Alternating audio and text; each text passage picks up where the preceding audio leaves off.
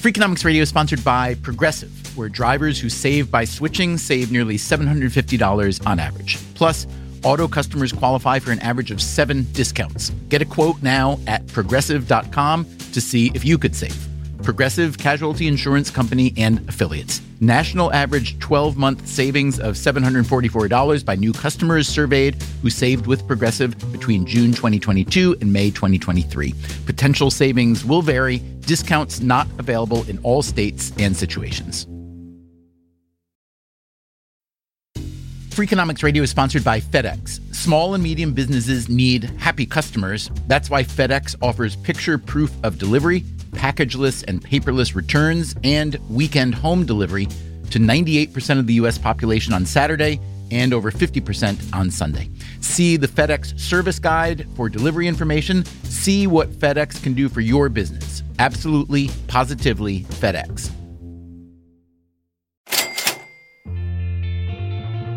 Have you ever been puzzled by something that's supposed to be true, but you didn't quite believe it and you didn't have the evidence to challenge it? But then, one day, the evidence appears. Today is that day. This is what you've been waiting for. Today is the day the long-standing puzzle is finally solved. It's amazing! It's a puzzle about something you encounter all the time. Liberty, liberty, liberty, liberty.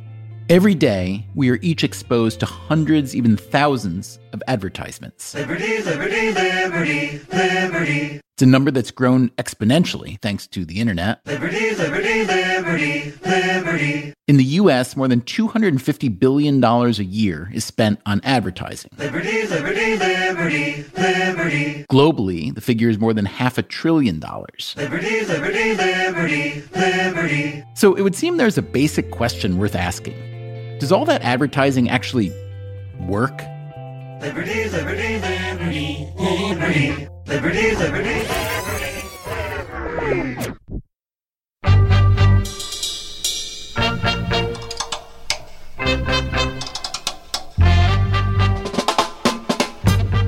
From Stitcher and Dubner Productions, this is Freakonomics Radio, the podcast that explores the hidden side of everything.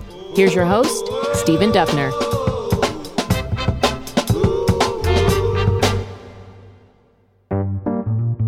Steve Levitt, my Freakonomics friend and co-author, is an economist at the University of Chicago. Occasionally, he will get a call from a company that wants his help solving a problem. Exactly. He once got such a call from a big box retailer. I ended up flying to the headquarters of this company and sitting down with them. I said, okay, so what's the problem? And they said, the problem is that we spend almost $1 billion a year on advertising, and we don't know whether it works or not. I said, okay, what do you know? And they put up these PowerPoint slides, and they were some of the most beautiful PowerPoint slides you've ever seen. These slides seemed to show the value of the firm's advertising, but Levitt was skeptical. I had thought a fair amount and failed a number of times in my academic studies to really understand a causal impact of ads on sales, because typically there's nothing like a randomized experiment going on. So teasing out the causal part, the sales that wouldn't have happened absent the advertising, is just a really hard problem. The executives told Levitt that there was one thing they knew to be true, that the TV ads they ran were much more effective, dollar for dollar, than their newspaper ads. They also said they had been advertising in every big Sunday newspaper in the U.S. every week for the past 15 years. And I said, I suppose you advertise every day of the year on national TV as well? I said, oh, no. We really only advertise 3 times a year on TV. That's because TV advertising is much more expensive than newspaper advertising. We have a really big push right before Father's Day, and then we advertise a bunch on Black Friday right after Thanksgiving, and then in the lead up to Christmas, of course, we do an enormous blitz. So, of course, there was a correlation between the TV advertising and store sales. But it's not necessarily or even primarily because of the ads. It's because the company knows when the big selling days are, and they target the ads around it. Levitt did try to analyze the data the firm gave him, but because the company only ran TV ads exactly when customers were already planning to buy a lot of stuff, it was impossible to disentangle. I went back to this company and I said, I'm really sorry to say, but with the data you have, with nothing like a randomized experiment, it's just possible that the return on investment could be anywhere from 0 to infinity. Levitt did offer to help the company run a randomized experiment. Their newspaper advertising would be perfect for that. Since those ads ran everywhere, every week, they could stop running them in certain markets and measure the effect on sales. And they said to me, are you crazy? We can't turn off the newspaper ads. One time, we hired this summer intern, and his job was to do the newspaper inserts for Pittsburgh. And the guy was so incompetent that he just didn't do it. And when the CEO found that out, he said, if you ever do that again, you're all fired. The Pittsburgh blackout lasted an entire month. So I said to them, well, okay, but when you looked at the results, what happened to the sales in Pittsburgh when you were dark for a month? And they called me back about a week later and they said, you're not going to believe it. We looked at the data in Pittsburgh and we saw no impact on sales when they didn't do any inserts for a month. So I said, oh my God, that's amazing. Okay, so when can we get started? Started, that is, with a wide-scale experiment to replicate the Pittsburgh accident.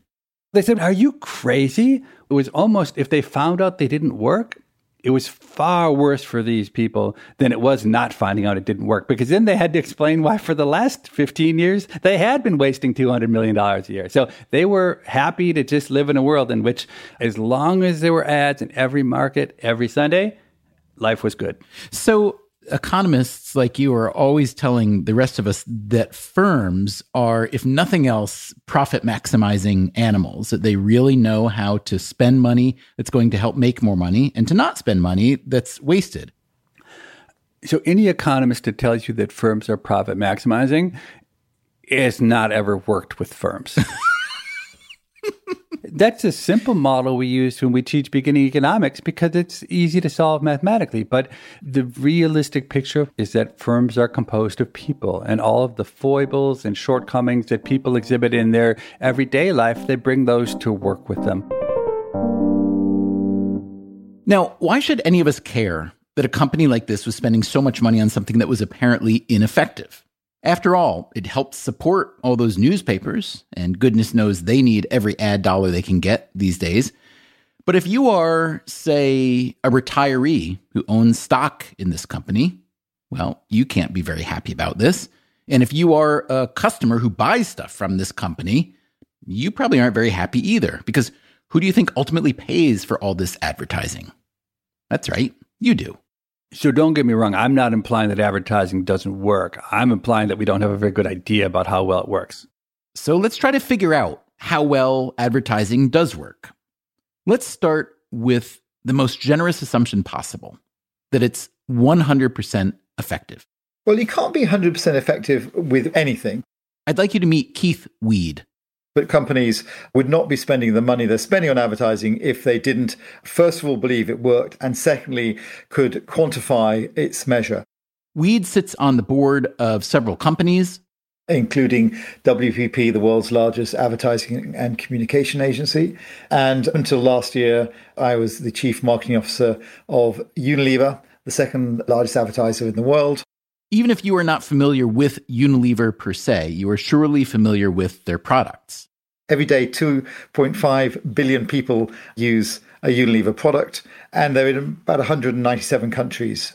Very much a mass market consumer goods business with brands like Dove soap, Lipton tea, Ben & Jerry's ice cream.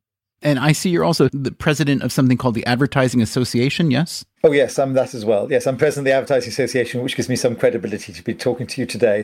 So, not much of a spoiler alert here, but Keith Weed is unabashedly pro-advertising. The fact that Coke and Dove and Ford have been around for decades, and the fact that companies like Unilever spend billions suggests that maybe advertising does work. The fact that some companies have been around a long time and spend a lot of money on advertising may suggest that advertising works, but does that constitute proof? I asked Weed what share of advertising dollars currently go to TV. what advertising wants to do is engage with people where they're spending their time. And it's hugely different in countries around the world. So in the US, you would find more than half of advertising dollars going on digital. But if I took you to another market around the world, you would still find TV being very strong. So things are changing. But TV is still hugely important in building broad mass reach propositions. Can you give an example of a brand or product that, let's say it's brand new right now, that TV is a must? If you're going after a very targeted audience, let's say you have a premium wax for surfboards, going on television, that would be a waste of money because you'll be advertising your premium wax to a whole load of people who aren't at all interested in surfing. What digital enables you to do, of course, is not only go after surfers, but go after people who are interested in a premium wax on your surfboard. The sort of products that TV is still very powerful for are indeed consumer goods and things that everyone uses. Yeah, exactly. Cars and soft drinks and foods, etc. So it's where you're looking for broad engagement. There's a famous old quote that I'm sure you've heard attributed to John Wanamaker, the department store merchant, who maybe said, half the money I spend on advertising is wasted. The trouble is I don't know which half. I'm guessing that's not the kind of message that you as the chief marketing officer of Unilever would have wanted your CEO to think about. Well, I think the time when that great expression was said, there was probably a lot more truth to it. With the amount of money in advertising, the quality of measuring advertising has gone up every single year. Is that measurement usually done internally or externally? In other words, if I see that, do I feel, oh, that's an audited estimate of efficacy? Or is this the chief marketing officer telling me that his crew has analyzed this and determined that the efficacy is relatively high? So the answer is both. There are things that you can get from panel data and measures that are accepted by the industry. Having said that, what every company would like is a level of differentiation which makes them that little bit more competitive. And there's been a lot of science being put into that over the years.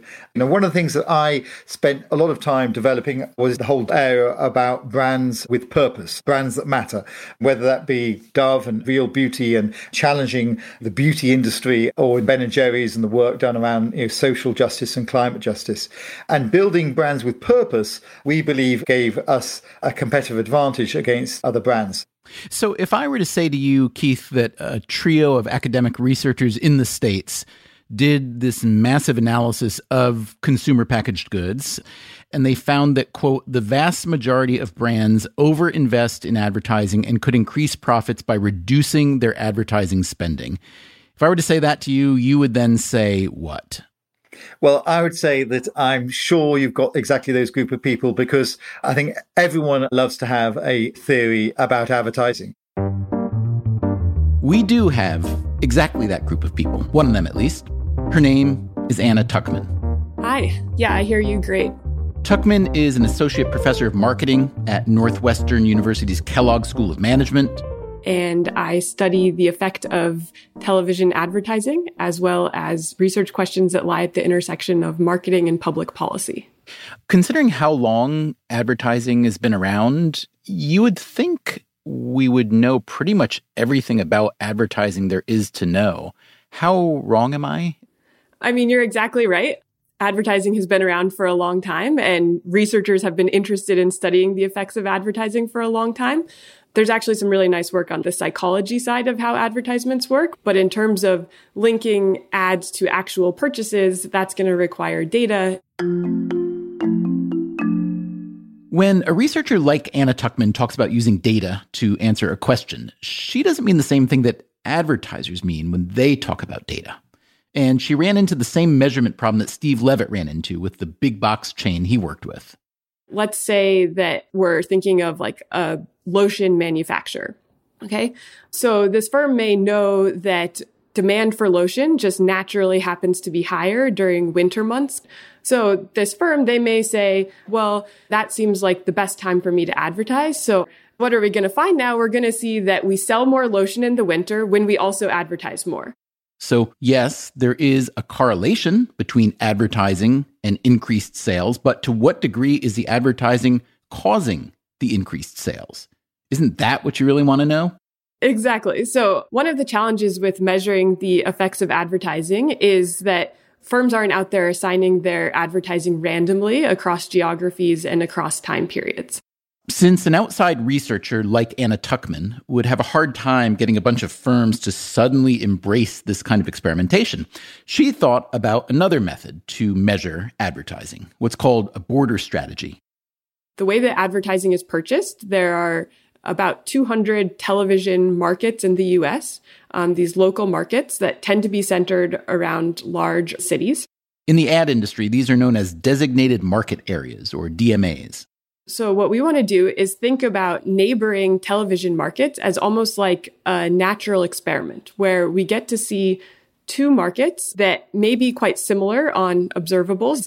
Similar on observables, meaning that people living on one side of the DMA border aren't very different from the people on the other side in terms of socioeconomic and demographic markers. But because individuals living on the borders are exposed to potentially different levels of advertising. That is, the two populations are getting different ads on their TV stations. Then we get to see similar people exposed to different amounts of advertising and then trace out the variation in the purchases they make over time and how that relates to the variation in ads that they're exposed to.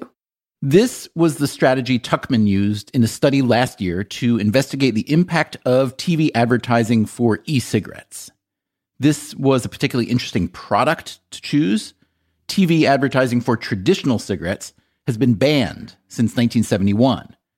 E-cigarettes were considered, at least by some people, to be a safer alternative, although that is a complicated issue. If you want to learn more about that, you can check out our episode number 398. It's called The Truth About the Vaping Crisis. Anyway, Tuchman looked at e-cigarette advertising data from 2010 to 2015 in more than 200 border markets across the U.S. What'd she find? So I find, as we would expect, that e-cigarette advertising is leading to an increase in sales of e-cigarettes. We should say e-cigarettes were still relatively new at the time. We might think that for a variety of reasons, advertising for new products may have larger effects than advertising for established products. Okay, that seems pretty clear. But the less clear question was how e-cigarette advertising would affect demand for tobacco cigarettes. So there's some debate as to whether these e-cigarette ads could lead to an increase in sales of tobacco cigarettes if maybe people misinterpret the ads to be ads for cigarettes or nicotine products in general, or if they remind smokers about their desire to consume nicotine and then smokers go out and buy more cigarettes. And what I find is the opposite effect, that really the substitution between products seems to dominate. So we see a decrease in sales of tobacco cigarettes when e-cigarette sales increase. So that sounds like an argument in favor of the efficacy of TV advertising, but what's the magnitude? So I carry out a counterfactual analysis, which basically is, what if we were to implement a ban on e-cigarette advertising, like some policy groups are calling for? What would be the impact on sales of tobacco cigarettes? And so I find that approximately 130 million more packs of cigarettes would have been sold in the US in the absence of e-cigarette advertising. And that's each year. So again, that's an argument that advertising does, quote, work, at least to some degree. It accomplished, it sounds like, two goals there, right? It sold more e-cigarettes and fewer combustible cigarettes, right? Yes. But what can you tell us about ROI, the return on investment of that advertising for e-cigarettes? How much did it cost? Was it, quote, worth it? So unfortunately, in this paper, I didn't have information on advertising costs, so I am not able to measure the ROI. And when presenting the research, I get a lot of questions like, well, do these ad effects make sense? Is this within the realm of reason of how large or small we expect these effects to be? So people looking for there to be a benchmark to evaluate the efficacy of your analysis. Are you missing something? Tuchman's e-cigarette study and the response to it gave her an appetite to go find a general benchmark for the effectiveness of TV advertising. Coming up after the break, you will hear how she did it and what she learned. But first, we are working on an episode about asking sensitive questions, and we need your help. Is there a question that you would really like to ask a coworker or friend or family member, but you just can't bring yourself to ask it? If so, use your phone and make a voice memo, send it to radio@freakonomics.com, and maybe we will use your question in our episode. We usually ask people to include their name and where they're from, but in this case, if that'll get you in too much trouble, you can leave it out. Again, send your voice memo to radio@freakonomics.com. You are listening to Freakonomics Radio. I'm Stephen Dubner, and we'll be right back after what I am sure will be the most effective ad in the history of advertising.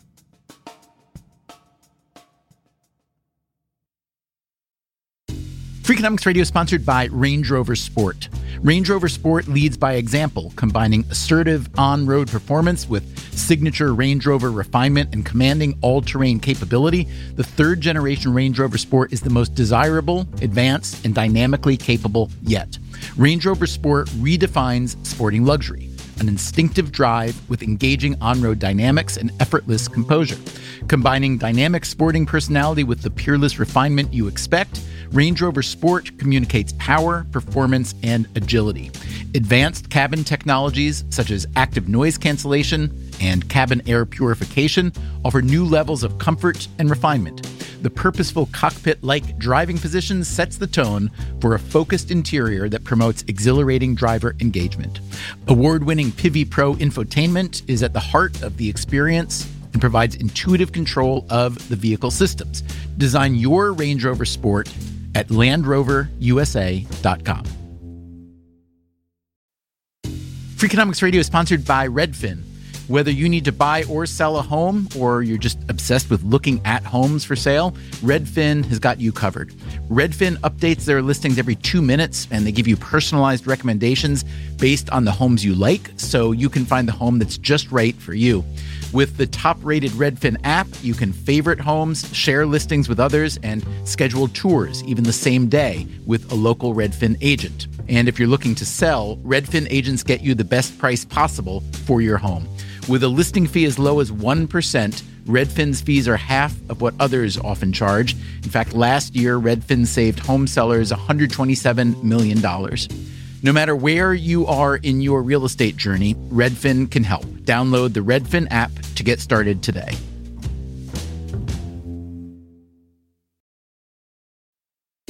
Freakonomics Radio is sponsored by Marriott. TownePlace Suites by Marriott has all the comforts of home. Cook up a meal in a full kitchen, unpack and stay organized with the in-room Elfa closet system, plus bring your pet and have your best friend by your side. TownePlace Suites by Marriott has all the amenities you need to feel at home during your stay. Find the comforts of home at TownePlace Suites. Go there with Marriott Bonvoy.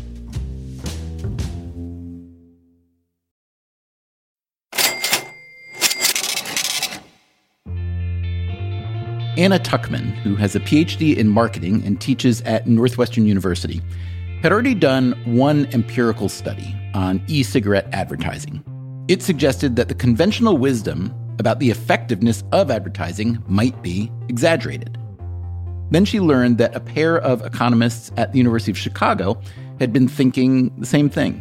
Yeah, so I started chatting with Brad Shapiro and Gunter Hitch, and independently, we had all worked on different projects related to advertising and encountered similar sorts of questions. Shapiro and Hitch had done studies similar to Tuchman's on e-cigarettes, but their topics were, respectively, antidepressants and frozen entrees, like Lean Cuisine and Stouffer's Pizza. And this led us to start discussing, hey, it'd be really nice if we had a good source that we could use as a benchmark for the effectiveness of television advertisements. There was, in fact, an existing benchmark in the marketing literature based on a series of earlier papers. Yeah, some of these papers come back with benchmarks of around like the average ad elasticity is 0.15 or 0.2. An average ad elasticity meaning what exactly? An ad elasticity measures the percent change in quantity sales that result from a given percent change in advertising. Let's assume the percent change in advertising is 100%. In other words, you double your ad spending.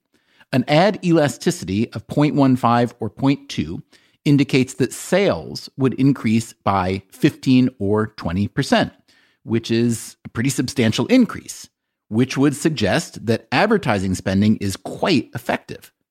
At least that's what the existing benchmark said.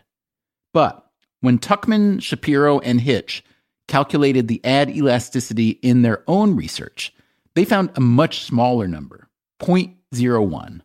That would mean if you were to increase your ad spending by 100% or double your ad spending, this would lead to an increase in sales of 1%.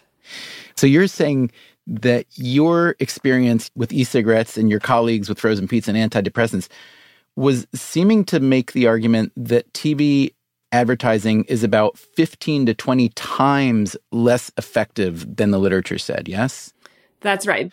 Was most of the research that had made claims about ROI in advertising, was most of it done by the advertising and marketing industries themselves? Not necessarily. So there's plenty of independent academic research that's been done on advertising effectiveness over the years. Many of these earlier research projects were individual case studies that measured just a single product. But the effects for a single product may not generalize to other types of products or other product categories. Earlier researchers tried to address this problem by creating what's called a meta-analysis. That is, pooling together hundreds of existing studies across a variety of categories. But as we started digging into those meta-analyses, we started to worry that the majority of data collection comes from published studies of advertising effectiveness. And in our own experiences presenting our work on advertising, we experienced a lot of feedback that people expect that advertising must be effective, that it must be profitable, because we observe firms spending billions of dollars on television advertising every year. And does that mean that if you end up doing a study that shows that the advertising is not effective, that it just gets put in a drawer instead? That's exactly our concern, that if you start analyzing some data and find a null result, you may be worried that it would just be really hard to get that published. So you may stick it in the file drawer. That's called the file drawer problem. Or if you actually decide that you want to take on this battle and try to publish the paper, you may face resistance in the review process at academic journals of skepticism from others who say, hey, this isn't what we would expect. If we see these firms spending millions of dollars on ads, it must be profitable. So there must be something wrong in your analysis. In other words, a conventional wisdom, once established, can be terribly hard to dislodge. Remember what Keith Weed told us earlier. The fact that companies like Unilever spend billions suggests that maybe advertising does work. So Tuchman and her colleagues faced a dilemma. They could accept that the results they had gotten, measuring the ad effectiveness of individual categories like e-cigarettes and antidepressants and frozen entrees, were outliers, or maybe even wrong. Or they could try to do a massive empirical analysis of many products across many categories using better data than the previous researchers who did individual case studies had available. This is one of the benefits of being an academic researcher in such a data-rich era. I mean, it's not by chance the popularity of these individual case studies. It's hard enough to go out and collect data on one firm and their advertising and sales spending, let alone do this for hundreds of products at once. And so this was a challenge, but we had a really great opportunity, which was to work with Nielsen data that's made available to academic researchers. Remember, you need two distinct sets of data to measure ad efficacy: how much money advertisers spend and when and where they spend it, as well as how much change there is in product sales, and again, when and where. So the data that we work with is from 2010 to 2014. The sales data is collected by Nielsen in partnership with many different retail chains. So this is going to be grocery stores, drugstores, convenience stores, mass merchant stores, etc. So the data contains sales for more than 300,000 different brands, which are typically going to be consumer packaged goods that are sold at these more traditional retail outlets. To narrow it down, Tuchman and her co-authors focused on the top 500 brands as measured by dollar sales. Brands like Coca-Cola and Pampers and Folgers and Bud Light. So these sales data represent half of the data equation. But Of course, we're interested in measuring ad effectiveness. So then we need to take this sales data and merge it up with the advertising data that is also collected by Nielsen. And ultimately, we were left with 288 out of those initial 500 brands. Does this mean that 212 of the top 500 consumer packaged goods brands don't routinely advertise on TV?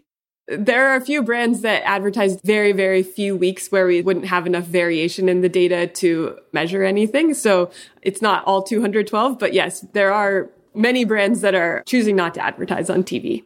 Brands like Crisco and Bumblebee Tuna and Naked Fruit Juice. So plainly, there are plenty of successful companies who don't think TV advertising is as worthwhile as the ad industry seems to think. Now, keep in mind that Tuchman's analysis covered only consumer packaged goods. No automobile advertising, no ads for insurance or financial services. So how representative would this analysis be of the whole advertising picture? I don't want to say that it's representative of the whole picture. And as I described the selection of products, we focus here on the top 500 brands that advertise, or the 288 that advertise. And so we're naturally going to be selecting more established products. Once they merged the gigantic data set of product sales with the gigantic data set of ad spending, Tuchman and her colleagues used an analytical method similar to the one she had used to study e-cigarette sales. That is, they looked at bordering advertising markets that received different ads. And then, using a few different models, they compared product sales. What'd they find? This might sound familiar. We find that the median brand in our data has an ad elasticity of around 0.01. Ouch. So this means that doubling the amount of advertising would lead to about a 1% increase in sales for these brands. I can hear marketing directors across the country having their brains implode and praying that their CEOs are not hearing this. I mean, a 1% increase in sales on a huge base of sales could still be a meaningful increase. And so that's sort of the next step in our analysis, is to try to estimate the ROI of this advertising once we take into account the cost of buying those ads. Okay, so what'd they find when they calculated the return on investment of advertising dollars across their entire sample? We find that almost all brands seem to be over-advertising and that they are earning a negative ROI from advertising in an average week. And if they were to instead decide not to advertise in a given week, they would earn higher profits. Things look slightly more rosy when we look at the overall ROI calculation. There, a larger fraction of brands do seem to be better off with their observed level of advertising relative to the alternative of not advertising at all. Is there a lot of variance between different types of products or categories? Maybe beer ads work great, but ads for laundry detergent are a dud? So we try to look at this, and we don't find any statistically significant differences across product categories. Okay, you conclude in the paper that, quote, the vast majority of brands overinvest in advertising and could increase profits by reducing their advertising spending. So my following question is as much a philosophical one as an empirical one. Why are so many modern capitalist companies, which are theoretically devoted to optimizing their profits, making such a fundamental economic mistake? This is very much the billion-dollar question that we would love to have a great answer to. Unfortunately, our empirical analysis can't fully explain why, but we have a few different hypotheses as to what could be going on. One hypothesis involves what economists call the principal agent problem. So the manager that's in charge of setting the television advertising spending and working with the advertising agency, their incentives may not be aligned with the profit maximizing goals of the firm. They don't want to put themselves out of a job by doing a lot of digging and showing that, oh, it turns out our TV ads are unprofitable. Another reason firms may be spending more than they should on advertising is simply because, as both Tuchman and Levitt found, it's really hard to measure ad effectiveness. So it may be that advertising managers do want to ensure that advertising is profitable, but they may not be using the sophisticated methods or tools to properly account for this endogeneity problem. Endogeneity meaning it's hard to tease apart different variables that may travel together but may not be causally related, like running TV ads for hand lotion only in winter. It may make sense to advertise more during periods of high demand. That doesn't have to arise because a manager is just trying to pad their numbers. It could actually be the right decision to do that. But if we don't account for the fact that demand would naturally be higher during certain periods when we tend to advertise more, and we falsely attribute that increase in sales to the causal effect of advertising, that could lead us to overstate the effect of ads. That said, I'm still going to assume that you and your colleagues are not going to be invited to many advertising conferences in the near future. Well, we'll have to see. I presented this work at an advertising conference back in January in Australia when we could all still travel. And folks from academia definitely had very different perspectives compared to the folks that were there from industry. Yes, I'm a little bit skeptical, as you can hear in my voice. That, again, is the longtime advertising executive, Keith Weed. And I think it's great that academics look at it. If they've found the magic about how all these companies could improve their profit, I'm sure that everyone would love to see that solution. I could see consumers hearing that analysis and thinking, well, a lot of the cost of advertising, maybe all of it for all I know, is passed on to consumers. And in many instances, generic products are shown to be demonstrably as good as or identical to brand name products. So what do you say to those consumers who maybe feel like they're being fleeced a bit?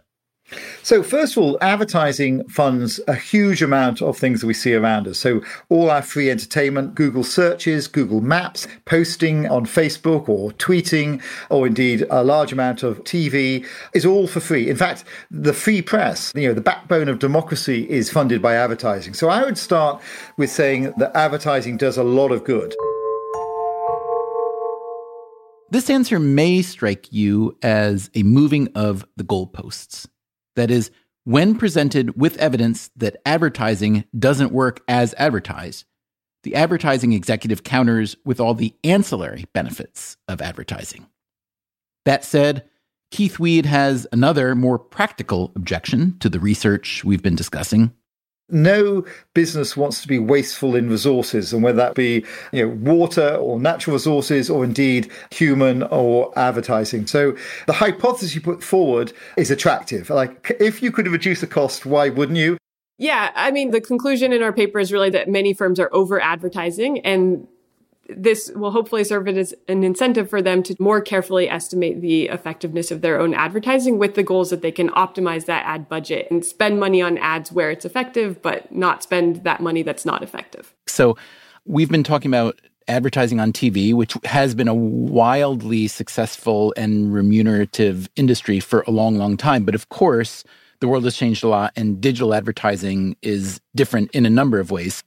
The reason Facebook and Google are collectively worth nearly $2 trillion is because they can easily target advertising because their consumers willingly tell them exactly what they like and don't like. So I would think that digital advertising would be many times more effective than the TV advertising you've been studying, yes? If done effectively, then yes, we might find that on average, certain types of online ads have the potential to be much more effective than TV advertising. There are also great examples of online ads that prove to be not super effective. So I don't know if you've come across this paper that was looking at the effect of Google search advertising by Blake Nosko and Tadelis. Yes, my name is Steve Tadelis. I'm a professor at Berkeley's Haas School of Business. Just as Anna Tuchman told us today about the efficacy or lack thereof of TV advertising, Steve Tadelis is dying to tell us what he's learned about the efficacy of digital advertising and how the whole digital ad ecosystem works. But that will have to wait till next week. The wait, I assure you, will be worth it. Oh, ads definitely work, but we can't tell you how or why or give you any evidence for it. That's next time on Freakonomics Radio. Until then, take care of yourself and, if you can, someone else too.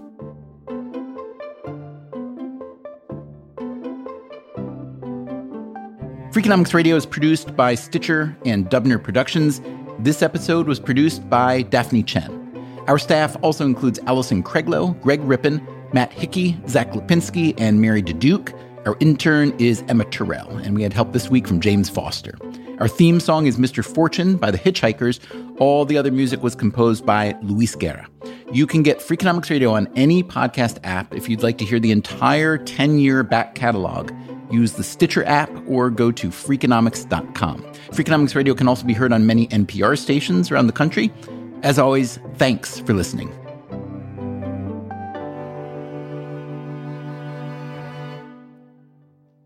How much money would you estimate that you personally have spent on golf over the past maybe 5 years, and how much of that was driven by some form of advertising? Maybe $25,000. And I tell you, advertising was very effective on me because I more or less bought one of everything. Stitcher. Pilots know that weather factors, like storms, turbulence, and icing, can turn routine flight into a challenge. But what if you had satellite-delivered weather data giving you the full picture of what's around you? With SiriusXM Aviation, get coast-to-coast, high-resolution weather info, all without altitude limitations or line-of-sight restrictions. Fly confidently knowing you have the best information available to make decisions in flight. Visit SiriusXM.com/aviation to learn more.